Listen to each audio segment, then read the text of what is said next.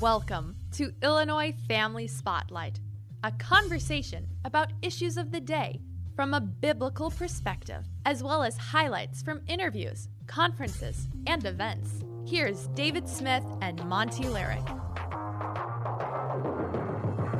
Thanks for making Illinois Family Spotlight part of your day. I'm Monty Lyric, and this is David Smith, Hello. the Executive Director of the Illinois Family Institute and Illinois Family Action. Dave, Illinois' 6th Congressional District encompasses parts of Cook, DuPage, Lake, Kane, and McHenry counties.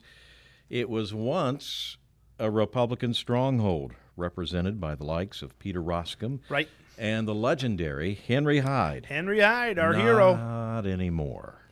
Pro-abortion Democrat Sean Casten now represents the newly redrawn district. He's facing a primary challenge from fellow pro-abortionist, current 3rd District U.S. Representative Marie Newman. And both of them are radical leftists. Yep, you bet. Our guest is Scott Casper. Mr. Casper is one of 6 Republican candidates trying to unseat Representative Casten. He's pro-life, pro-family, pro-America, and pro-liberty. And Dave, he has the endorsement of Illinois Family Action. Absolutely. Out of all these great candidates, and you have a lot of good opponents out there, the cream rose to the top. You know, we had a chance to interview you, hear you speak at a couple events, and we said, we like Scott. And so the board of directors and I, we met, and we all agreed. So I Why like do when we that like happened. Scott?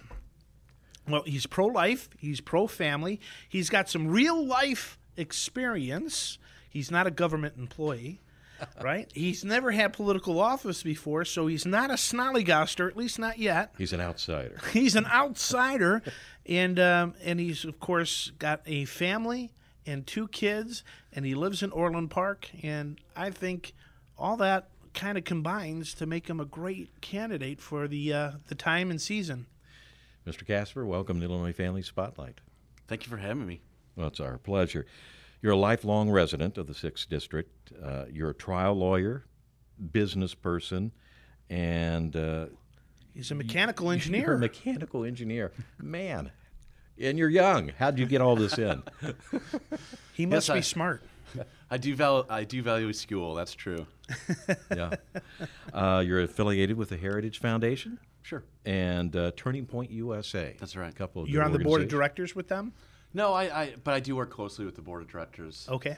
I've worked, closely with Charlie Kirk the last few years, and it's been a really satisfying experience to work with Turning Point, to see students in college right now, and I can't even imagine being in college right now, but these students who are going against all odds right now, fighting the good fight, and Turning Point is there to help Amen. them every step of the way. You know, Turning Point has been influential in my older kids' lives. Daily Wire, Ben Shapiro, all these guys, Charlie Kirk, all of them have come on the scene at the same time to really help young people be disabused of this notion of socialism's great, right? Well, your father fled communism, right? That's right.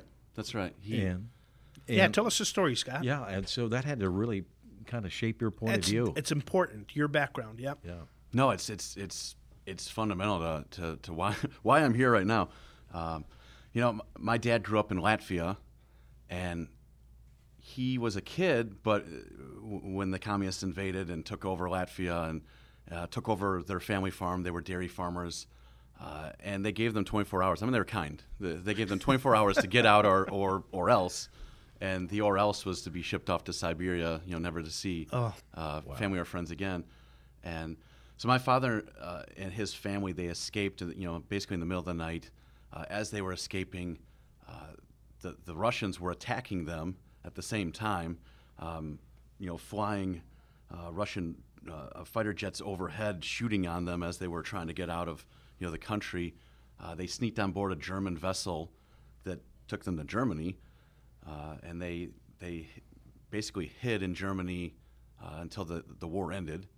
And miraculously, when the war ended, they found themselves in the U.S. occupied zone, which is where they remained for the next 5 years until they could come over to the United States. What a huge blessing Yeah, it was. to be on the right side of that divide. Right. Wow. Wow.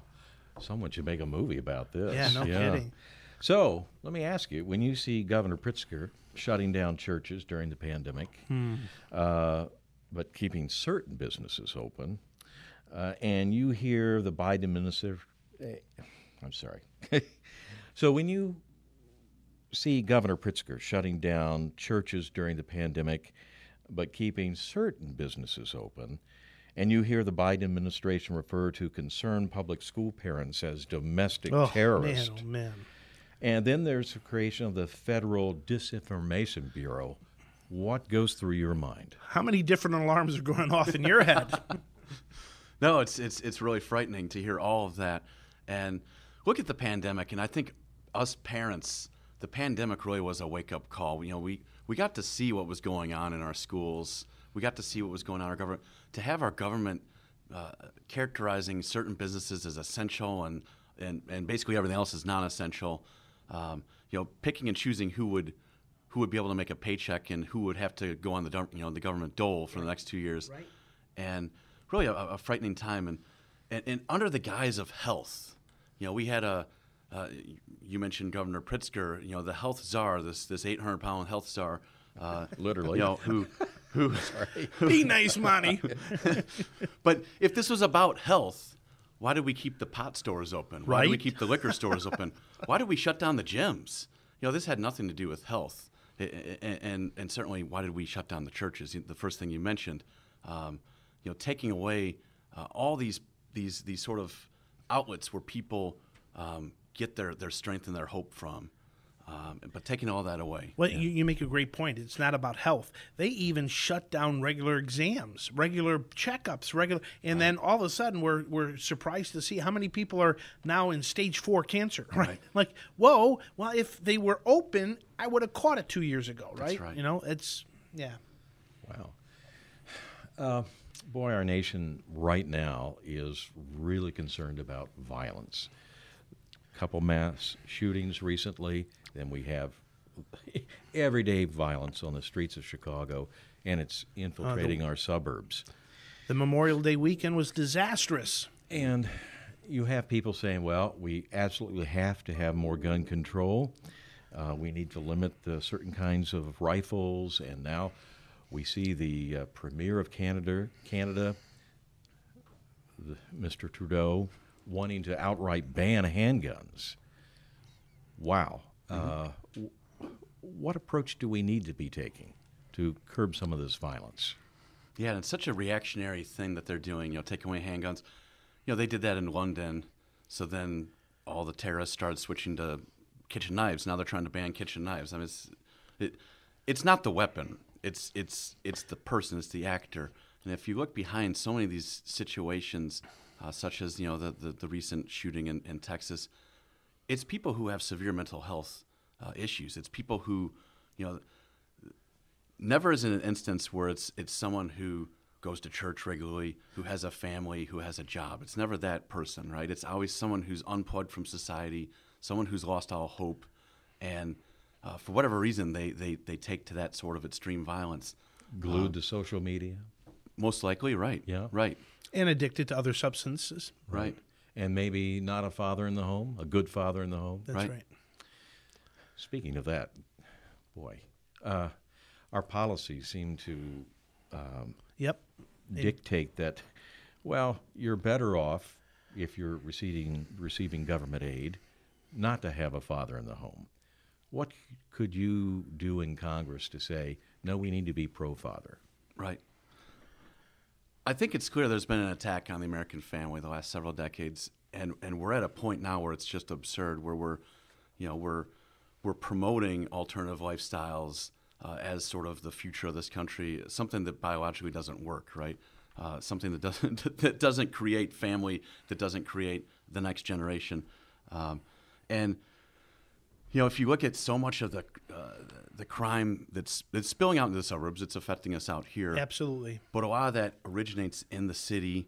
It's gang-related, and you have young children who get pulled into gangs because they have no fathers. That's exactly right, Scott. And they're turning to something to feel, that they belong to something, some sort of make-believe family. But it's a very dangerous family that rewards, criminal behavior. And so you have these young children in the inner city who join these gangs, and the gangs are just in place to traffic guns and weapons and money. I mean, they're in place for nothing good for those children. They're there to make money. Right. Yeah. I want to stick with that for a second. The politicians in Chicago won't say what you just said. No. Why? Why is it politically incorrect? I mean, I get the whole idea of being compassionate to the single mother. I get that. We want her to choose life. We want her to be able to raise that child. But to ignore the fact that fathers have a role in the upbringing of their children and a productive, healthy society, we can't just glance over that and say, it's okay. You can do it. Power to the women, right? I mean, right. That's kind of a feministic viewpoint of it all. But is it so politically incorrect to say what you just said? Apparently it is. But you look at like Chicago and all the problems they're having, and it's all at the heart of it. There's all this gang activity, and they won't admit it, and they won't. They talk about gun control, right? Then they talk about putting more regulations on law-abiding citizens, right? Well, let's talk a little bit more about gun control, because we get this knee-jerk reaction after the Texas shooting. Horrible, horrible, horrible. Couldn't imagine being a parent there. But let's outlaw guns. I mean, this is as crazy as saying let's outlaw cars because we have so many drunk drivers on the road. It doesn't make sense to me. And I'd love to see the stats. I don't have the numbers in front of me.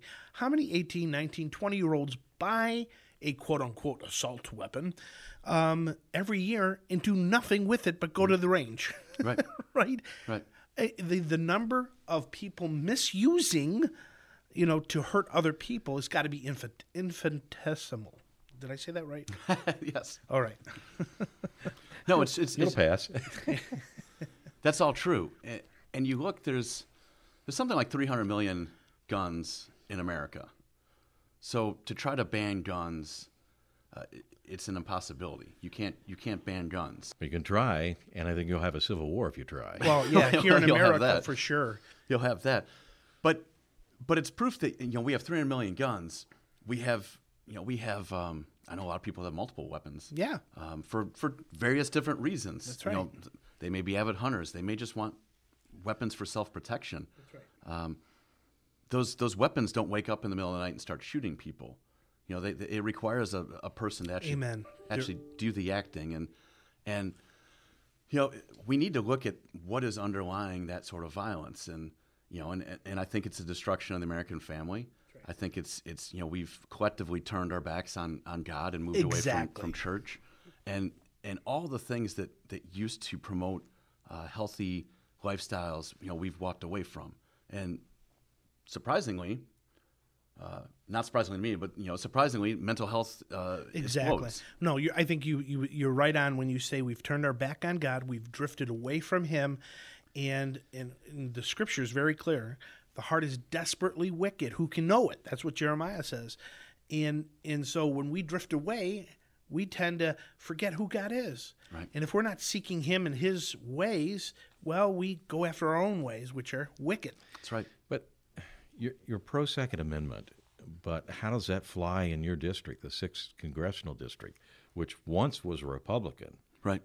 but now it's Democrat? And let's dig into that. How about the women, the mama bears? Are they, how are they going to respond? Because they're compassionate. I can see them saying, no more guns. What do you think? How do you message this, Scott, without offending a whole lot of people? Yeah, you're knocking on doors. Well, Yeah. they're going to bring that up. Yep, if they haven't already, right? I think if we had gone back a few years, you go back to some of those mass shootings during the Obama administration, for example, you had those mama bears, suburban women, we'll say, who wanted gun control. Mm-hmm.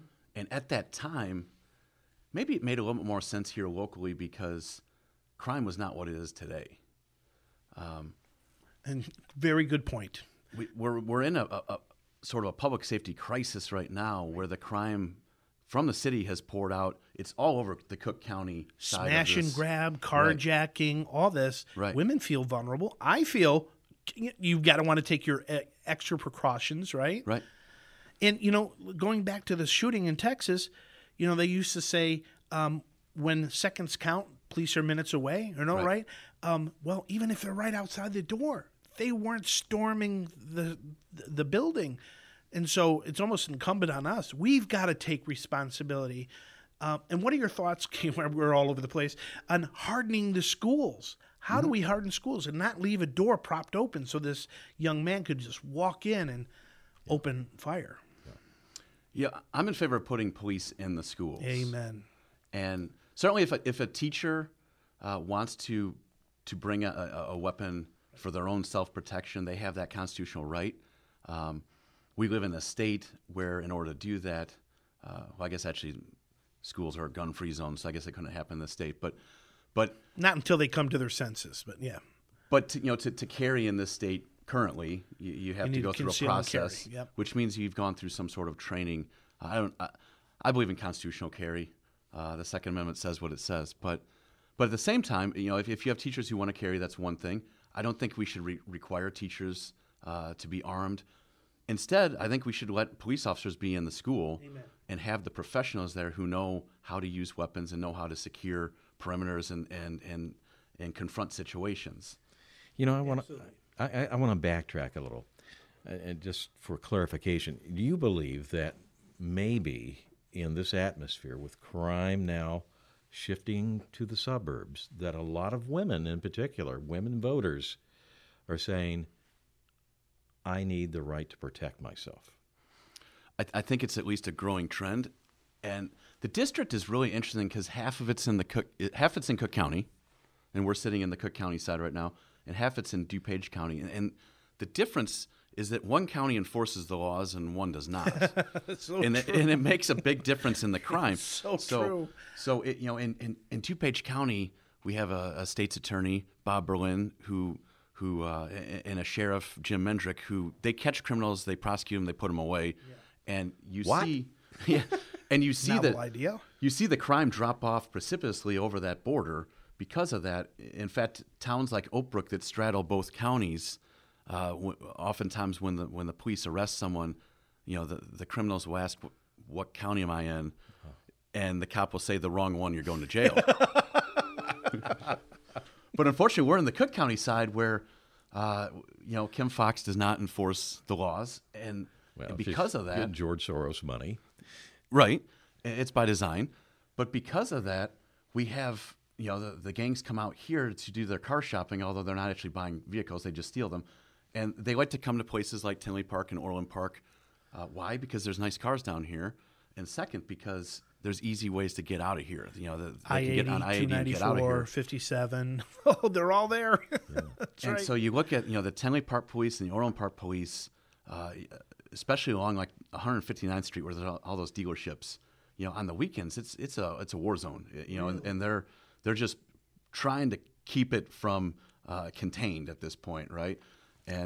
But it's all carjackings and then smash and grab. Some that spills over into retail theft in the malls. That's right. And so I think I hear from a lot of female voters, women, mothers, who are learning how to use a weapon and are carrying a handgun and getting their concealed carry permits and so forth because they're scared.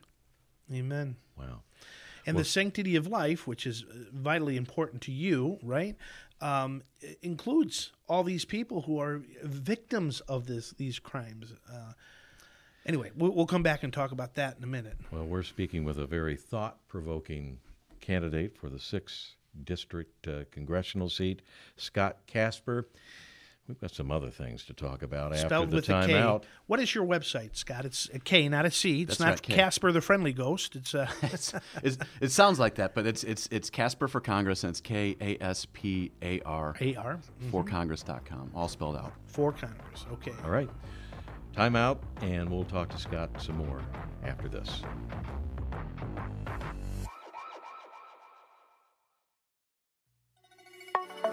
Hail and well met. I'm Alyssa. I'm Eliana. I'm Kenna. And I'm Jenna. We are 4 females who, by discussing and dismantling subjects prevalent in the Western culture, want to make truth self-evident once again.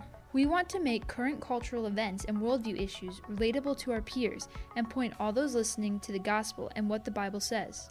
We are available on any platform you find a podcast. So please leave us a review, follow us on all the social medias, and Please give us a listen.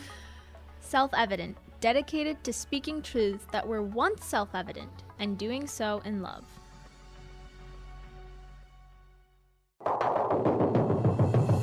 Thanks for joining Illinois Family Spotlight. Monty Larrick here, along with David Smith. Hello. He's the executive director of the Illinois Family Institute and Illinois Family Action. We are joined by Scott Casper, Republican, seeking the nomination for 6th District U.S. Representative. He has the endorsement of Illinois Family Action. That's right. Scott, If he welcome really aboard. wants to go to the swamp, we say okay. You'll probably have to take a pay cut to go to the Congress. Just bring your hip waders, you know. Right. Now, the 6th District has been redrawn. Yes. The old wise Democrats have done this, right? And does this help or hurt you? It helps. It helps. Really? Yeah. You know, we're sitting in what was the old 3rd District, and then the DuPage half is a good chunk of the old 6th District. And both of those before were not actually terribly bad districts either. When they combined them, they actually kept a lot of the conservatives together, which is odd. Now, why would they do that? If you look at the map, it's surrounded by some really strange-looking districts. To the north is the 4th District, Chuy Garcia. To the south, to the south and wrapping all the way around it is the 1st District, which is Bobby Rush's old seat. And what they did is they created those 2 districts, which are like D plus 37. I mean, very very deep Democrat districts to protect those incumbents. Yeah. And those incumbents are very, very a strong part of the Chicago machine, we'll say. Yep. And so it created this 6th District, and I guess they don't care too much for Sean Cass and Marie Newman because they threw the 2 of them together. One of them has to go home no matter what, and that's a victory for us right there. Amen, brother. But I'd like to send both of them home. As a Sox fan, I would like to say goodbye. That's right. That's right. But it created this district, which, based on 2020 data, it's like D plus 4, D plus 5. So wait a minute. Say it again. The 6th District is only a D plus 5? Yeah. The new 6th District, what they've drawn, is like a D plus 4, D plus 5. Wow, that's not very much. Which is winnable in this environment. Oh, big time. And that's 2020 data. And I mention that because it probably hasn't shifted too much on the Cook County side, but on the DuPage County side, I do believe it's trended more conservative since 2020. You have a pocket of people who supported Marie Newman who live in the DuPage County side. Yeah. They supported her because she's a female. There was a lot of mothers who supported her. Yeah. And with the environment now, with I guess this is a group of people that maybe the tweets were too mean, right? So that's why they voted the way they did in 2020. But it turns out that the carjackings, the crime, the $7 gas, all this stuff is going to eclipse that. Far worse than the mean tweets. and so they're trending. I think those voters are going to come back to the Republican Party in this election. Oh, will they? From your lips to God's ears. That's right. What if the Supreme Court overturns Roe versus Wade? Mm-hmm. Does that change the narrative? That Republicans might be in for a real battle come November. In some districts, yes. In this district, no. This district is across party lines is relatively pro-life. There's a lot of and again, we look at the 2 counties. On the Cook County side, there's a lot of Catholics. Mm-hmm. In DuPage, there's a lot of evangelicals and Protestants. A lot of them have in common that they're pro-life. The other thing is, even if this district goes up even almost to Wheaton, right? It's the very western edge of Wheaton, so where it captures almost in the Wheaton. So it's Glen Ellen up there. Okay. But there's a lot of it does not include Wheaton College, but it's right next to it, and it's definitely pulling from that area. Yeah, that's the evangelical capital of the world. That's at least right. it used to be. That's right. So it's a majority of the district across party lines that's pro-life. So even if you were a pro-life Democrat, now they've gone so far, right? I mean, to advocate even to death the day of birth, right? Unbelievable. That's too far for them. And most Americans, as we've seen the polling, want restrictions even in the second and third trimester. Right. So that is, I think, winnable, and maybe we can pull them in. That would be. I don't like to call them restrictions. I like to call them safeguards. Yeah. That's right. That's right. Okay? And, That's right. And think about it, too. Even a lot of these so-called pro-choice moms, well, they do like parental notice. Right. And they do like... Right.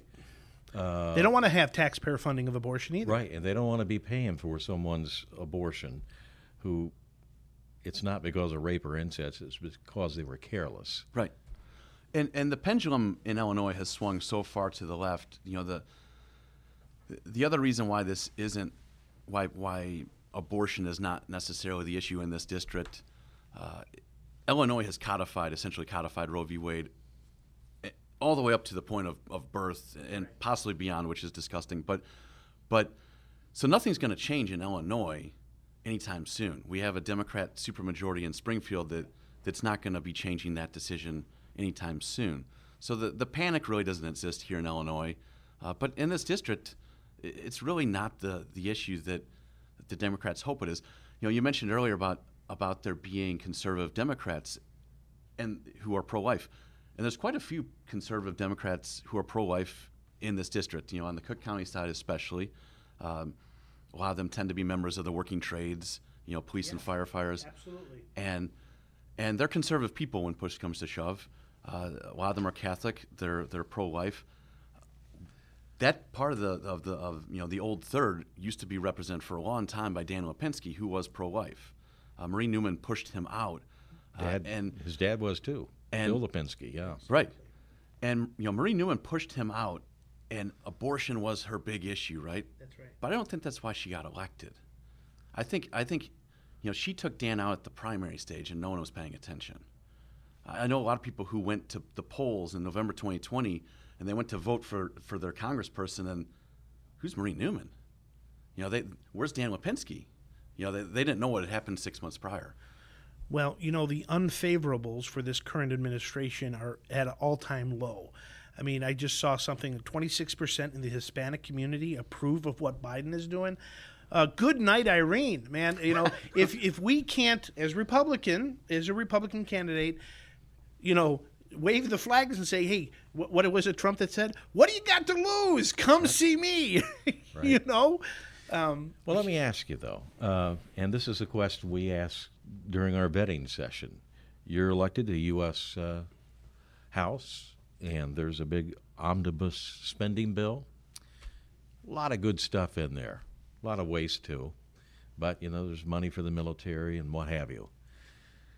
But it also includes funding for Planned Parenthood. What are you going to do if you're elected? And you know what? The leadership's twisting your arm. Come on, Scott. We need you on board here. We're going to do a lot of good things for our districts. We need your vote. So hopefully, Kevin McCarthy's not going to hear this interview anytime soon. But It's on his playlist. I know that. But yeah, I'm going to be a thorn in the side on spending because Amen. we have these omnibus spending bills that show up at 3 a.m. They're 3,000 or 4,000 pages long. There's everything in the kitchen sink is in that thing. Yep. And then they're like, hey, just you know, you got to vote to know what's in it, you know, pass it. And I mean, that was Nancy Pelosi's actual words, right? You know, we got to approve it to figure out what's in it. And that's not how, well, it's not how legislation should be done at all, but it's certainly not how the budget process should go. Right. It's supposed to start at the committee level, and everything in there is supposed to be debated, bipartisan debate on every item in there, and they reach some sort of compromise, and that becomes part of the whole budget. And then, you know, when it finally gets to the floor for a vote, everyone knows what's in there.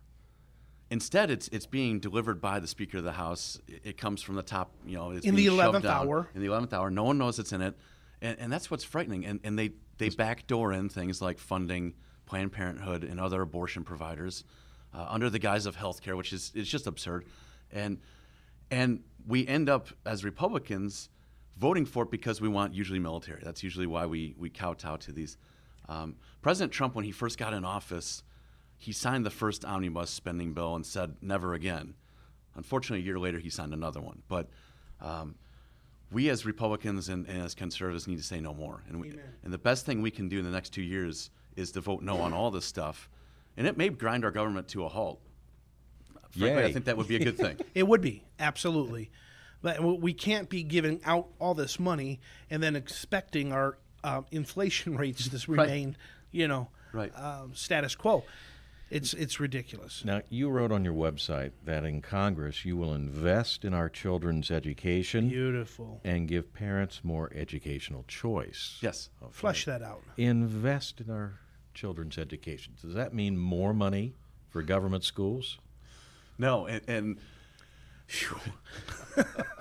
perhaps the word is prioritize, right? I think people like to think they're investing in education, in their children's education, not necessarily spending more money, but spending more time, investing more time. More parents need to be involved in their children's educational Amen. process too. Amen. Not two, I would argue. I would say it's your primary job as a parent. Yeah. The supplements are the schools or the Sunday schools or the tutors or the piano lessons, whatever. Those are the supplements. Right. Your job is to teach. Right. I think the argument can be made that the Department of Education is unconstitutional.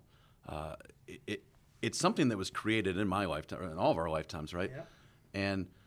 And it was created probably for good intentions, but like every good intention, right? It's fallen apart, and it's being used to put federal money into programs like CRT and into these other sort of woke disciplines. Amen. And it's not being used to put money into reading, writing, and arithmetic.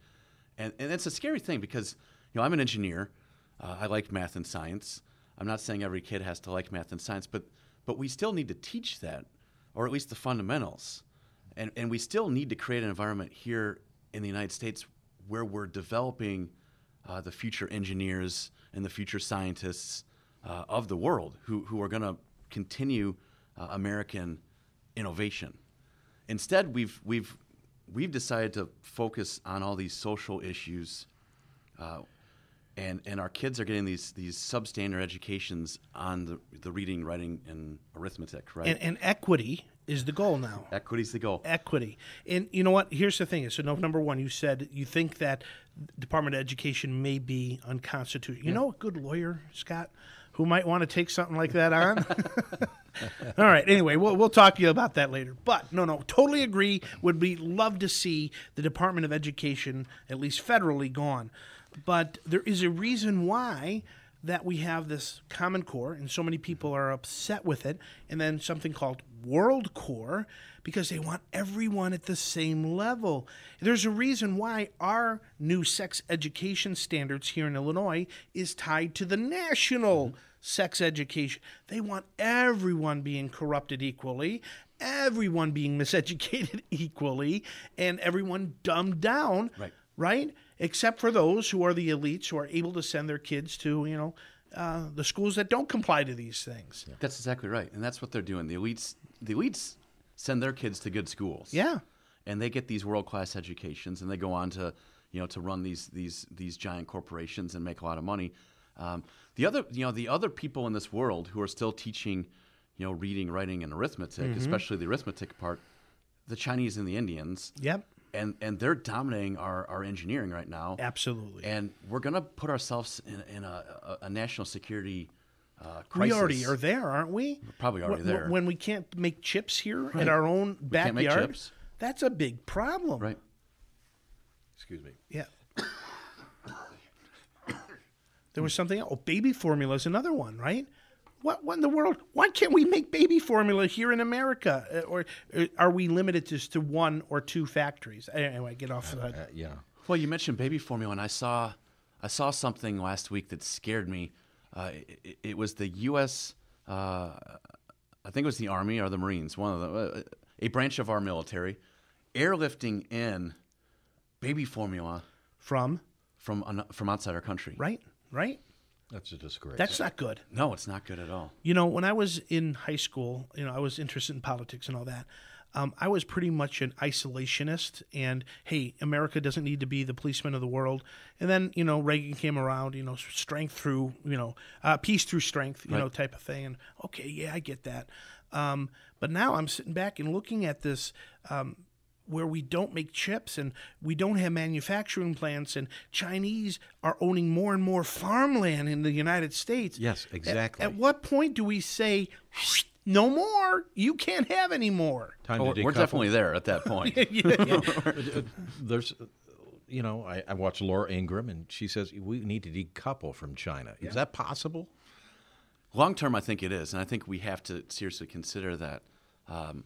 We've gotten ourselves pretty used to cheap products, right? Going to Costco and getting cheap products, and it's really just in a sense, it's a backdoor into China and their manufacturing markets, and we need to move to other countries that are at least going to abide by basic standards of human rights and play fairly on the world stage, respect our intellectual property and pay their fair share. I mean, the Democrats want us to pay their fair share.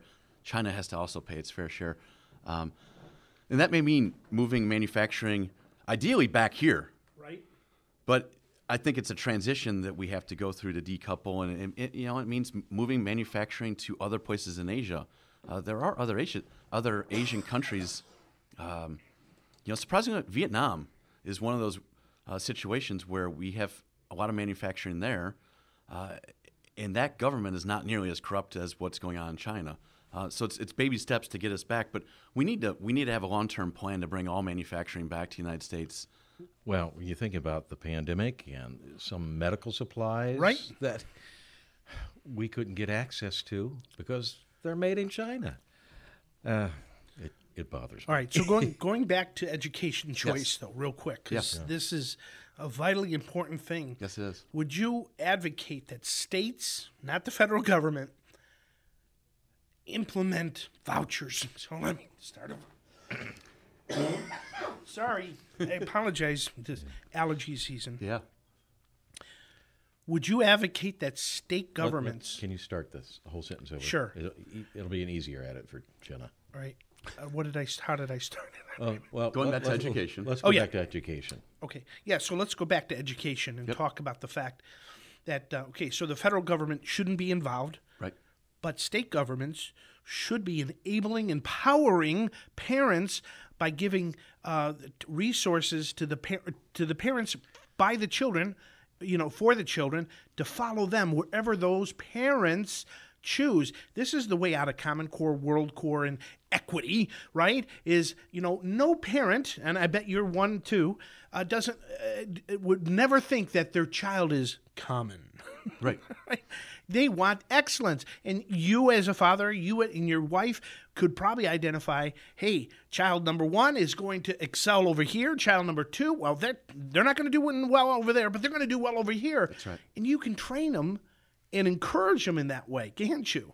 Yeah. I mean, obviously, you math and science and the law, that was your thing. Sorry. No, you're exactly right. And I do believe in school choice. The money, wherever it comes from, the state government, there is some federal money too, but the money should follow the student. Mm-hmm. And if you have parents and children who live in areas where the public school is inferior, and that's most of the schools in this district, they should have the option to be able to use those funds for any other sort of alternative educational environment, including homeschooling. I want to encourage the listeners real quick. You just said most schools are failing. Yes. And I want to encourage the listeners to go to IllinoisReportCard.com. Look up your school district. You will see the latest scores on English language arts, the proficiency rate on reading and science. And I think you will be astounded at the low proficiency rates that are being reported. Your tax dollars are not at work. No, and you're spending plenty, as you probably know, as you pay your property tax. Most of that's going to the local school district, and you're not getting what you're paying for. No, you're not. And it's not just CPS, by the way. No, I it think isn't. we can all agree CPS is in a horrible situation.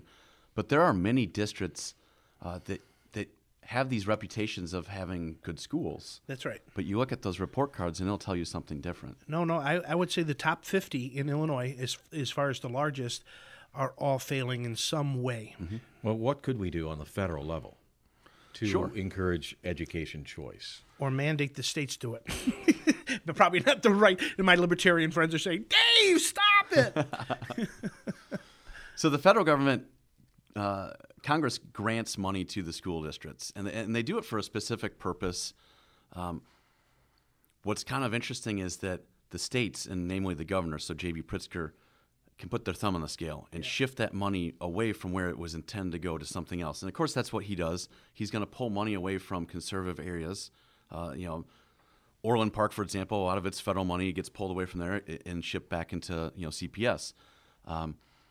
And they also use some of those federal statutes that are intended to deliver that money for children with disabilities. I think it's Title II is what they call it, to provide them with the education they need, right? Children who have certain disabilities and need a different sort of learning environment. They're using that Title II now to ferret things like CRT, because the three of us are actually, turns out, disabled. We don't actually believe in what they believe, and we need correction with CRT. So that's how they're backdooring that in through federal grant money. Ideally, I'd like to stop all that. These funding of schools and the decision making should all be at the state and local level. But as long as we have a U.S. Department of Education, as long as it's kicking money in the states, that's where I'd like to invest that money, if you will, or prioritize it into the right things. Into the STEM disciplines, the science and math and technology, also into better opportunities for non-college track kids. More emphasis into the vocations. That's right. Absolutely. Yeah. Well, you're a trial lawyer, and you've handled hundreds of cases in federal courts across the country. You've litigated significant antitrust cases. Mm-hmm. So this is my question. That brings me to social media and the censorship of conservatives. So is there some sort of legal remedy to that? Is it time to break up these big social media companies, et cetera? What do you think? I think we're at that point where we need to make that decision, right? We have these social media platforms. They may be publishers in the sense that they're selecting which content they promote and which they don't. We have Congress right now, which doesn't want to touch them with a 10-foot pole. But they're too big. In a sense, they're carrying out the censorship that our federal government wants. So they're a private actor, yes, but they're carrying out sort of wink and nod. Going back to They're colluding. the Ministry of Justice or whatever that was called, there is collusion. Absolutely. And there's certain content that the White House is identifying, and the social media giants are acting on that. So back in February, Scott, we held a senatorial candidate forum. Five of the six candidates came to our forum. We recorded it, put it up on YouTube and on Rumble. One of the first questions that was asked, in fact, it was the first question that was asked, was the election stolen? Mm-hmm. And almost all the candidates agree there were some irregularities. Some may have said it right out, saying, yep, it was stolen. Some may have said it was irregular activities. But YouTube took us down and said, strike, false information. That's not right. I mean, we're providing a public service. We're not, hey, guys, here are the candidates. You make up your mind. Listen to what they have to say. And they took it down? Right. Yeah. That's censoring the news. Mm-hmm. So you're saying They have wrong opinion, right? time to break these media companies up. That's why we have the antitrust laws on the books. When a when a private actor gets too big that they can influence to the extent that social media can right now, I think it's frightening. It is. And so I think it is time to look at this from an antitrust perspective. You know, it would be one thing if they were touchable. If people can sue and say, you know, you are engaging in viewpoint discrimination or something like that, partisan politics. I don't know. You know, they should be regulated like a 501c3. You can't be partisan. You know, and if you're weighing in on the scale, you know, with your foot, your leg, or whatever, it's not right. So let's say you do win a big antitrust case against these big media, social media. What does the landscape look like after that? Yep. Well, presumably there'd be a number of smaller platforms, or some of the smaller platforms would get more of the market share. You know, Exactly. The Gitters of the world would get more market share. Exactly. Truth Social. Truth Social would get more market share. Absolutely. Wow. Let me ask before we wrap this up, because we don't have a lot of time, and Scott's got to get back on the campaign trail here. Border control, a vitally important issue. When you hear how many people are coming across the border, we're talking 6 million unvetted, at least, right, that we know of, coming across. Now, as a son of an immigrant, as a husband of an immigrant, I love immigrants, you know. Their food is delicious, for the most part. You know, the Irish can't cook. That's why I married a girl from Eastern Europe. Anyway, you know, we need to vet these people, because there are people who are coming across with ill intent or don't appreciate our freedoms and want to undermine our nation. And hey, look, we're a nation of big shoulders. We want to be a melting pot, not a mixing bowl, and we want to invite people over to come in and assimilate. But at this rate, how can you possibly assimilate? What's your thoughts? What can we do about this situation? Well, yeah, the first thing we need to do is secure our borders. Amen right? to that. So much, especially our southern border. And you know, Trump famously said he wanted a big, beautiful wall, right? But he also wanted a big, beautiful gate, right? Right. And we have the immigration laws on the books. We just need to enforce them. When my father came over here, it took his family 5 years to actually meet the requirements of the law. When my wife and I petitioned for her mother, 5 years, exactly. But they did, you know, they knew they were coming here the whole time. That was they were intent on coming here, and they did. And we can do the same with our southern border. We can secure our southern border, and we can have, you know, legal ways of coming in and out of the country. Amen. Here's why the southern border is particularly important to this district. You think, well, how could that be? We're nowhere near the right. We're nowhere near the border. But flowing over that border are drugs, guns, and human trafficking. Fentanyl, man. Fentanyl, and Chicago is one of those destinations for all of that. So, and it's those drugs, guns, human trafficking. That's the currency that the gangs all operate on. So if we can secure a southern border and starve off the flow of all that illegal activity, it's going to cause the gangs to go out of business, and with that, we're going to see our crime rates fall dramatically. Amen. Well, Scott Casper, you're running in the 6th Congressional District, a Republican. Got some competition out there. Tell our listeners why they should vote for you if they live in the 6th. Yeah. You know, I don't need to run. I'm doing this because I feel we're at a crossroads, and you know, I'm running for my children, for your children, grandchildren, for the next generation, to take back this country out of the hands of the communists, and you know, to make sure that my children and your children and this next generation have the opportunities that we had. Yep. And so that we can believe in the American dream again. Amen. And live in freedom. I think that's pretty good motivation. All right, 2 questions real quick, just lightning round. Just in case you get nominated to the Supreme Court, Scott, can you identify what a woman is? Yes, I can. Okay, all right, enough said. I don't need any more. Number 2, don't you miss Donald Trump? I do, every single day. Absolutely. Well, there you go. Scott Caps. Well, there you go. Scott Casper, the IFA endorsed candidate for the 6th Congressional District, a Republican. And you've got a website? I do. It's Casper for Congress, and it's KASPAR for Congress.com. And you're on Twitter and Facebook. Twitter, So Facebook. Find you, follow you. Before they can't you out. And, That's right. And we want people to vote before or on June 28th. That's right. The sooner the better, probably, right?